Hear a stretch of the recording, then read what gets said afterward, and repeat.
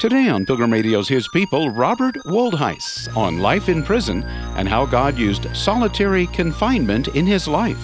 That's really where I believe God had to bring me to get my undivided attention. No more distractions, no more, I just want to be able to speak into you. Robert Woldhuis next.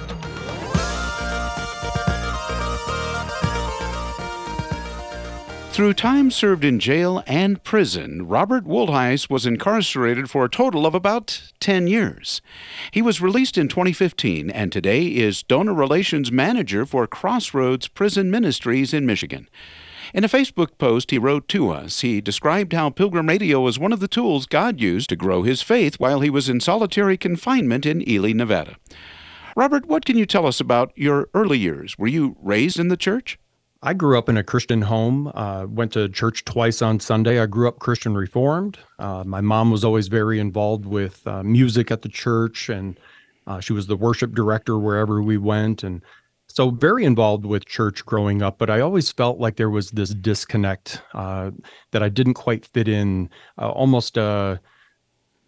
I was looking at things from a very works-based viewpoint, I guess, and like I just wasn't going to measure up, and that was very disheartening to me. I didn't know, I guess, how to work through that. So I went to high school at South Christian High School and graduated in 1994, barely. I got kicked out of my senior year of high school just for behavior issues, and but I ended up getting my diploma from them.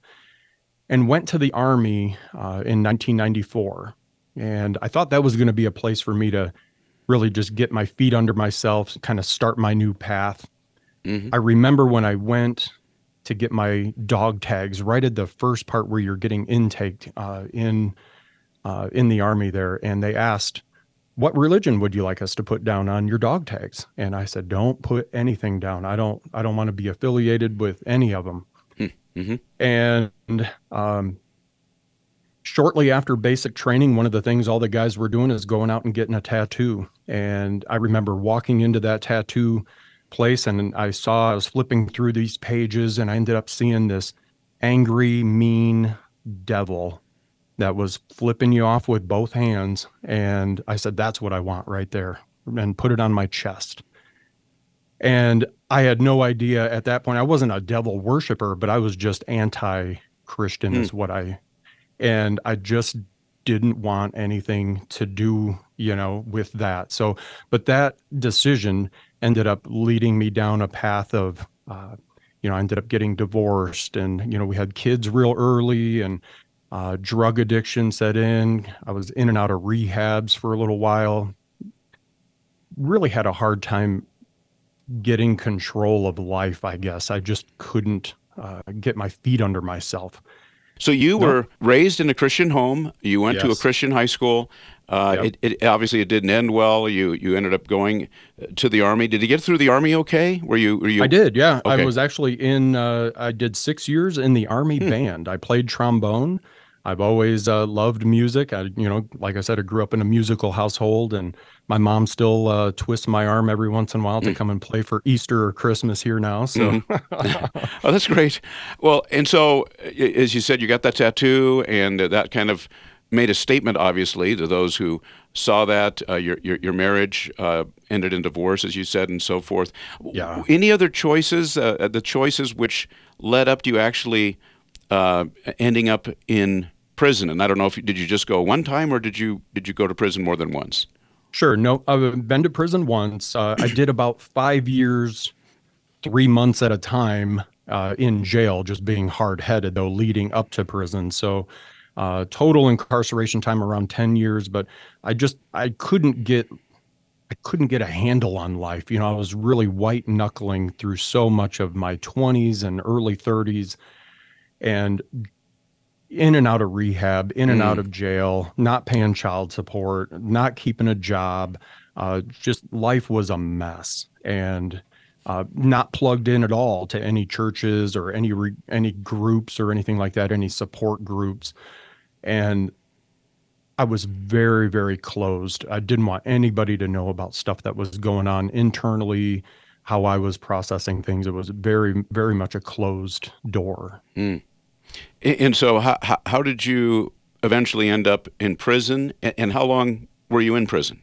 Sure. So I guess one of the key moments, or a kind of a pivotal moment, I was in Las Vegas and had an opportunity to traffic drugs to Utah. And this was in 2007 and 2006.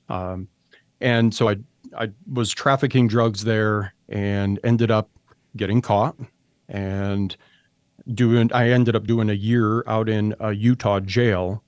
And 3 days before I got released, and this was April 6th of 2007, so this was Good Friday, so Easter weekend, I got a phone call and I was, told to come to the front. So I go up there, answer the phone, and it was my ex-wife who I had my 4 children with, and she was letting me know that uh, my children were involved in a car accident and that my 2 oldest sons were killed in that accident. I'm sorry to hear that. And, Hmm. I had some really tough conversations with God walking back to my cell and just sitting in my cell then that weekend. And I was released on Monday, like I, was planned. And when I came back home, and this is, 2007, I came back home and I just didn't know what to do with all of that. My parents were grieving, everyone around me and my family was grieving. And here I am, this anomaly that has been out west selling drugs and acting crazy. Hmm. Now here I'm home. So I ended up, I stayed clean for maybe about 6 or 8 months or so. And I ended up relapsing. I was out in Virginia and ended up relapsing while I was out there. And that was 2008. And I drove back to Las Vegas and started up. I thought, you know what? I'm going to start my life over in Las Vegas again. And it probably wasn't 2 or 3 hours that I was in Las Vegas and I was right back at the things that I was doing. I had a hotel room, I had money, I had computers, I had, all the stuff to do negative things. Hmm. And that just started down a path. I remember telling myself at one point, I'll never put a needle in my arm. That's, I'll smoke drugs, I'll snort drugs, but I'm never going to put a needle in my arm. And it was early 2009 and, I'm shooting up every day. Mm. And methamphetamine really brought me to the absolute end of myself. And it was in between 2008, late 2008 and July 26th of 2010, I racked up around 53 B and C level felonies in Nevada. And by the time I got arrested the last time, the state of Nevada said, yeah, we're not playing with you anymore. You're going to do some time now. And went through the court process. It was long. I had to go, all these different cases. I had an attorney that was trying to get everything kind of lumped into one. And it ended up July, in 2010 there, after I got arrested, I ended up finally doing like a global negotiation, and I went to prison on 4 separate charges. So there was like one drug related charge and then 3 that were fraud related, which I was doing to finance my addiction. So you ended up in prison in Ely, Nevada. Is that correct, Robert? So I started out in High Desert State Prison, and I just didn't have the street out of me yet. That's the best way I can describe it. I still thought, I can get away with some things in here. And so I tried to do that for the first year that I was there. I wasn't really taking my time seriously. I wasn't really in the Word that much, and was just, figuring out a way, how do I survive this next 3 to 10 years? I got sentenced to 3 to 10 was my controlling overall sentence. Mm-hmm. And when you get in trouble when you're in prison, then they send you to the hole. And that's why I ended up in Ely. So I got caught doing what I was doing. It was just a credit card type scam thing while I was in prison. Mm. And they said, yeah, we're not playing with you anymore. So you're going to go to the hole. So they moved me up to Ely, and that was a ride in and of itself.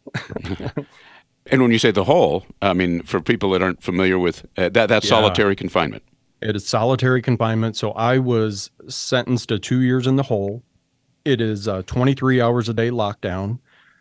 You get out of your cell once every 3 days or so to go take a shower. Sometimes the 1 hour out of your cell would be at 2 in the morning. It could be at 12 in the afternoon. You never know when it was going to be, but it'd always be by yourself.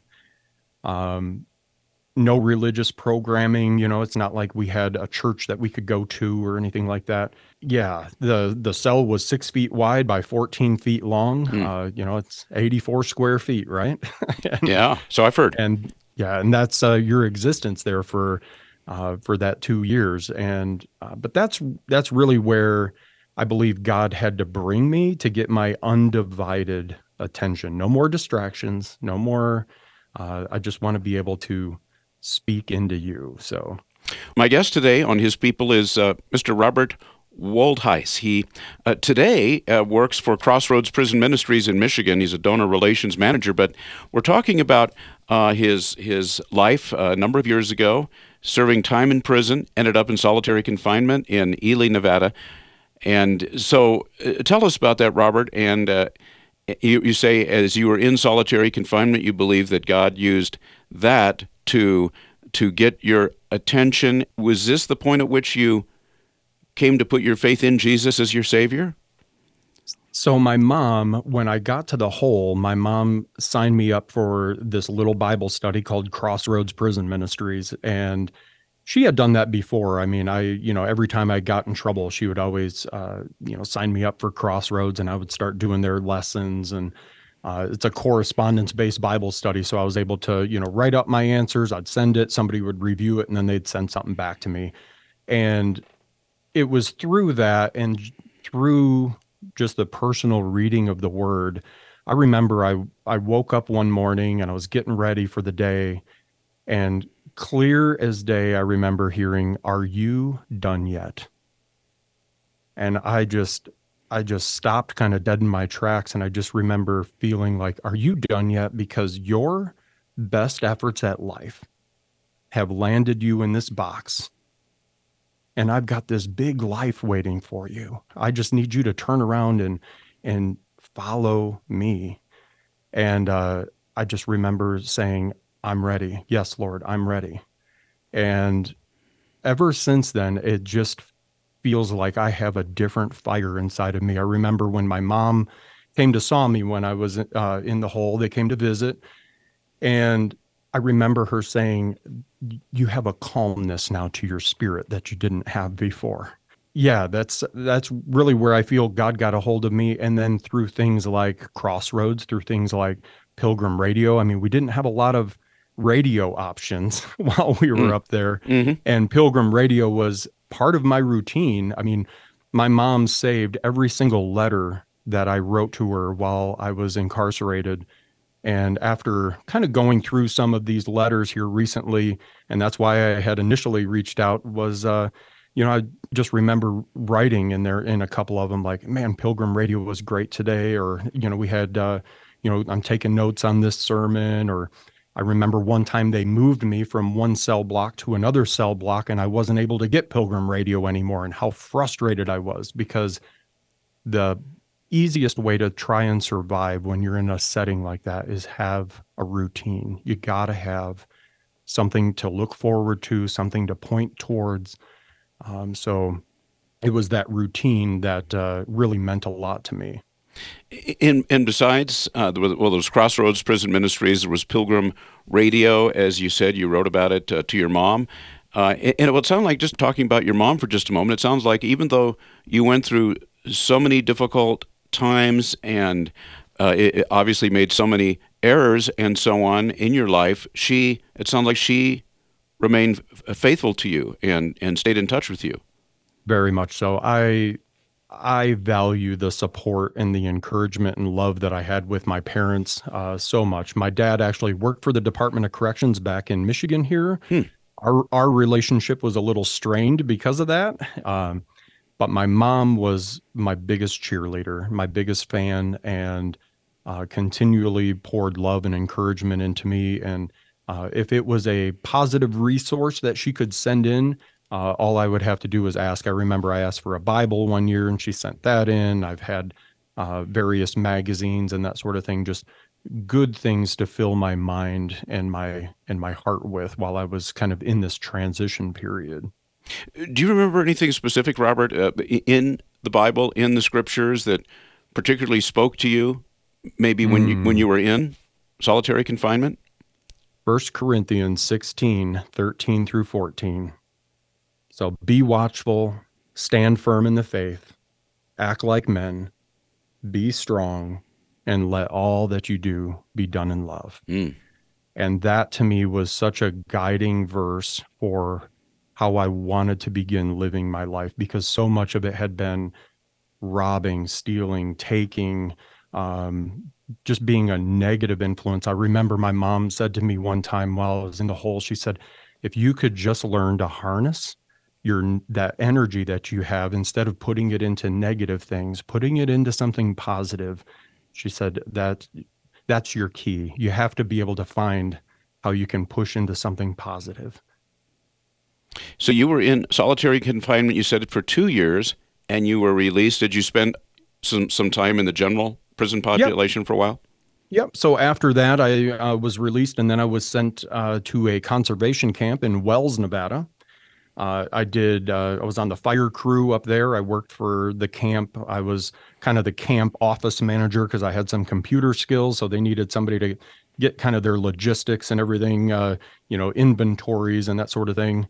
I worked for that fire camp though for 2 years. I mean, we did everything from putting in fencing to putting out fires. I remember our first fire was they helicoptered us into this huge, it was like 16,000 acres. It was right near the border of Idaho, Nevada.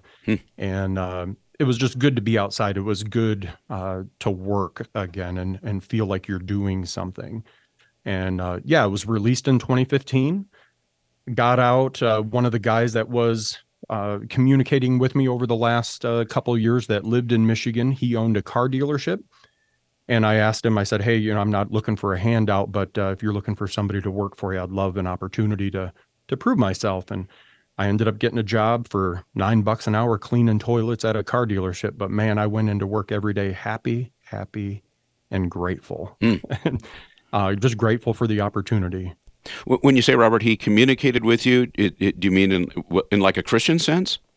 Correct. Yeah, he went to church with my parents, so he heard, them talking, prayer requests and just general conversation that they had, and they knew him, and I knew of him before that, but didn't really have a close connection or anything like that with him. But he would just send an occasional, encouraging letter, just wanting to know how I was doing, and I had a few people from that church reach out and do that, and that makes all the difference when you know that there's some people out there that care and are just encouraging you on the right path. And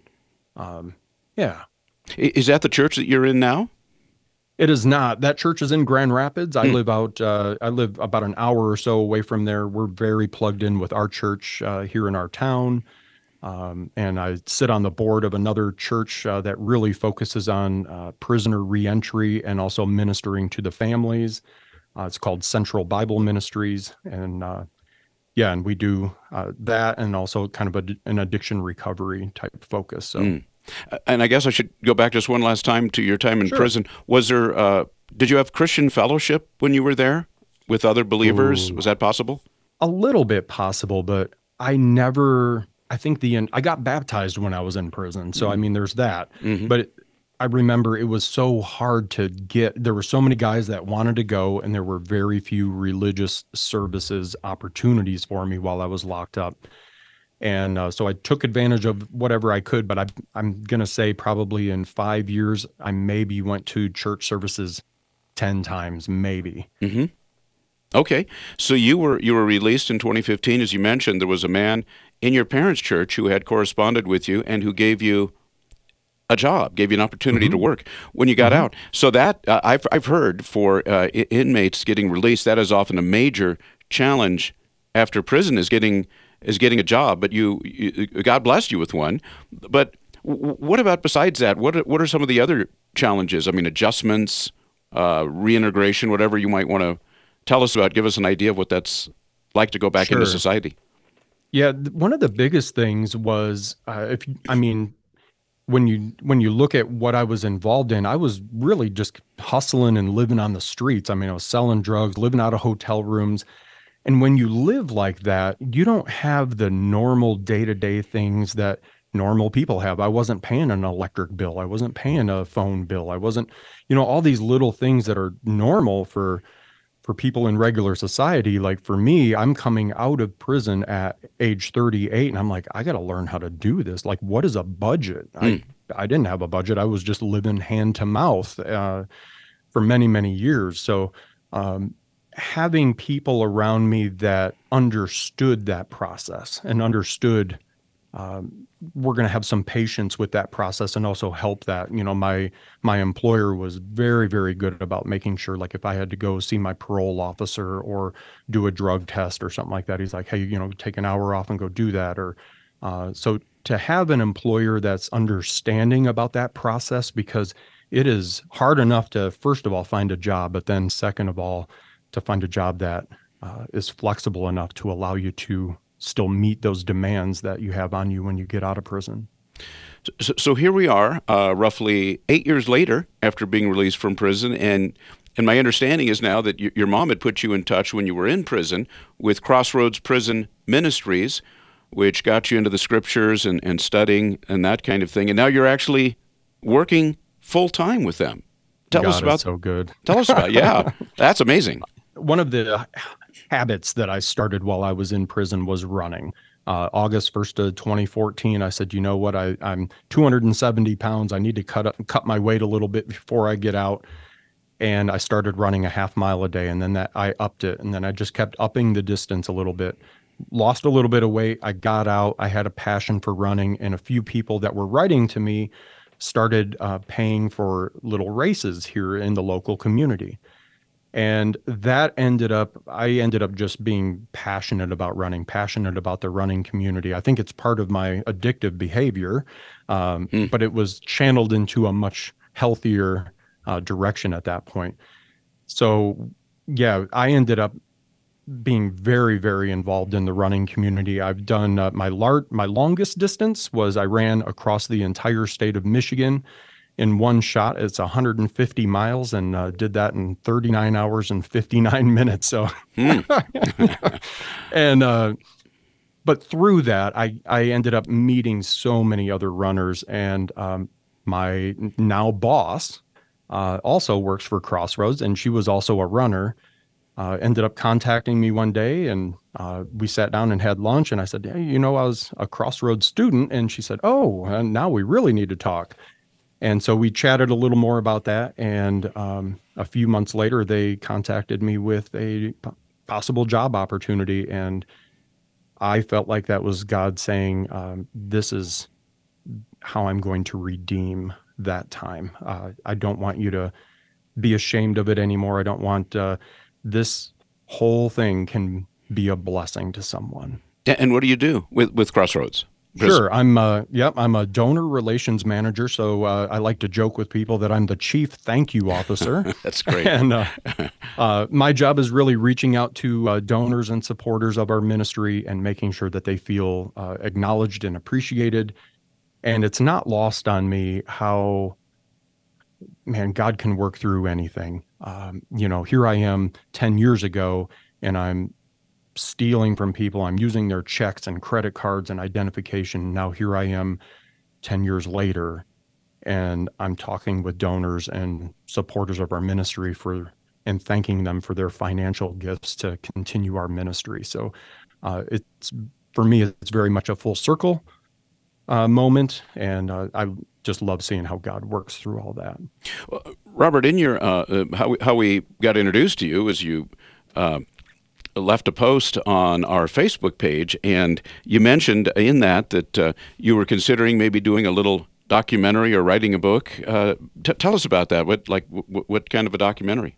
Yeah, I put it out on Facebook about a month or so ago, just to some of my followers. I just said, hey, I want to talk about my solitary confinement experience. And I was initially planning on doing a 5 or 10 minute video, and I said, hey, if anybody has any questions about solitary, I'd love to answer them. I think it would be fun. And I was overwhelmed by Hmm. some of the questions that came through. And after looking at it, I said, man, this is going to require a little bit more than just a 5 or 10 minute quick documentary. And there were some good stories. And then I looked in that box of all those letters, and I have all of it written out. Like, I was very descriptive in my letters to my mom about things that were happening and things I was going through. And there was an interest there. So, and yeah, so I felt like this is an opportunity I can share a little bit about my story and where I came from and this crazy experience of solitary. I mean, solitary is very controversial for some people. Some people say, hey, you deserve that punishment. We're going to lock you up and throw away the key. And some people say, it's inhumane punishment. So regardless of which side of the spectrum you're on, I feel that learning from someone's experience is always valuable to see, like, what did they actually experience? Mm-hmm. So, As we kind of draw to the conclusion here, Robert, and I know there's so much more of your story, but is there anything else you'd like to leave us with at this point? Either anything else, any insights about prison life, prison culture, or ministering to inmates? You've given us certainly an idea of solitary confinement, but anything else about your experience, about how God has changed your life, that you'd like to leave us with as we wrap up? I would say I love organizations that follow God's call. Crossroads followed God's call 40 years ago when they started on ministering to people that were behind bars. I know that Pilgrim Radio, your initial, when you set out, wasn't to necessarily to minister to people behind bars, but you have a little station there in Ely, and there happens to be a prison right there and not a lot of programming options. And so you're following God's call by providing that Christian programming. And so I want people out there to know that that programming is not just falling on hard ground and not going anywhere. The call that you guys have and that you're obeying is making a difference in my life. It has made a difference in my life, and I think it still is making a difference in lives. And I know that there might be just one person from Ely Prison listening right now. And if you are, I just want to give you a little bit of hope. Hope that things can change. Hope that there is a Savior out there that cares about you. Jesus loves you. You're not defined by your worst mistake that may have landed you there. That can be redeemed. And I just want you to know that, just know that there are people praying for you and praying for you and your journey. Don't be afraid to turn back to God. God loves you right where you're at. And my encouragement to you today is, it doesn't matter how big your cell is. I've been there. You can be free inside of that cell. And Jesus is the one that did that for me. And I hope you'll give him the chance to be able to do that for you. And just a footnote here, Robert, the ministry that you're involved with today, Crossroads Prison Ministry, tell us a little bit about what it does. Sure. Crossroads Prison Ministries is a correspondence-based Bible study. We are in all 50 states and in 24 countries. And here in America, we service around 40,000 or so students. We call them. We don't call our students inmates. So, but we have around 40,000 students, and we have around 3,000 volunteer mentors that review the lessons and then send them back into the prisons. And what sets our program apart from a lot of other Bible studies that go in and out of prisons is that we ask our mentors to write a one-page encouraging letter to the student along with that. And those letters are like gold. I mean, I used to take those letters and hand them out to other people after I got done reading them, because it's just a general letter of encouragement. So we've been, next year will be 40 years, and they've been faithfully stepping in that gap there for the last 40 years and really reaching people. You've been listening to His People on Pilgrim Radio. Many thanks to our guest, Robert Woldhuis, Donor Relations Manager for Crossroads Prison Ministries. Go to cpministries.org. Coming up on tomorrow's program, it's Shane Claiborne on the new monasticism movement and his time spent working with Mother Teresa.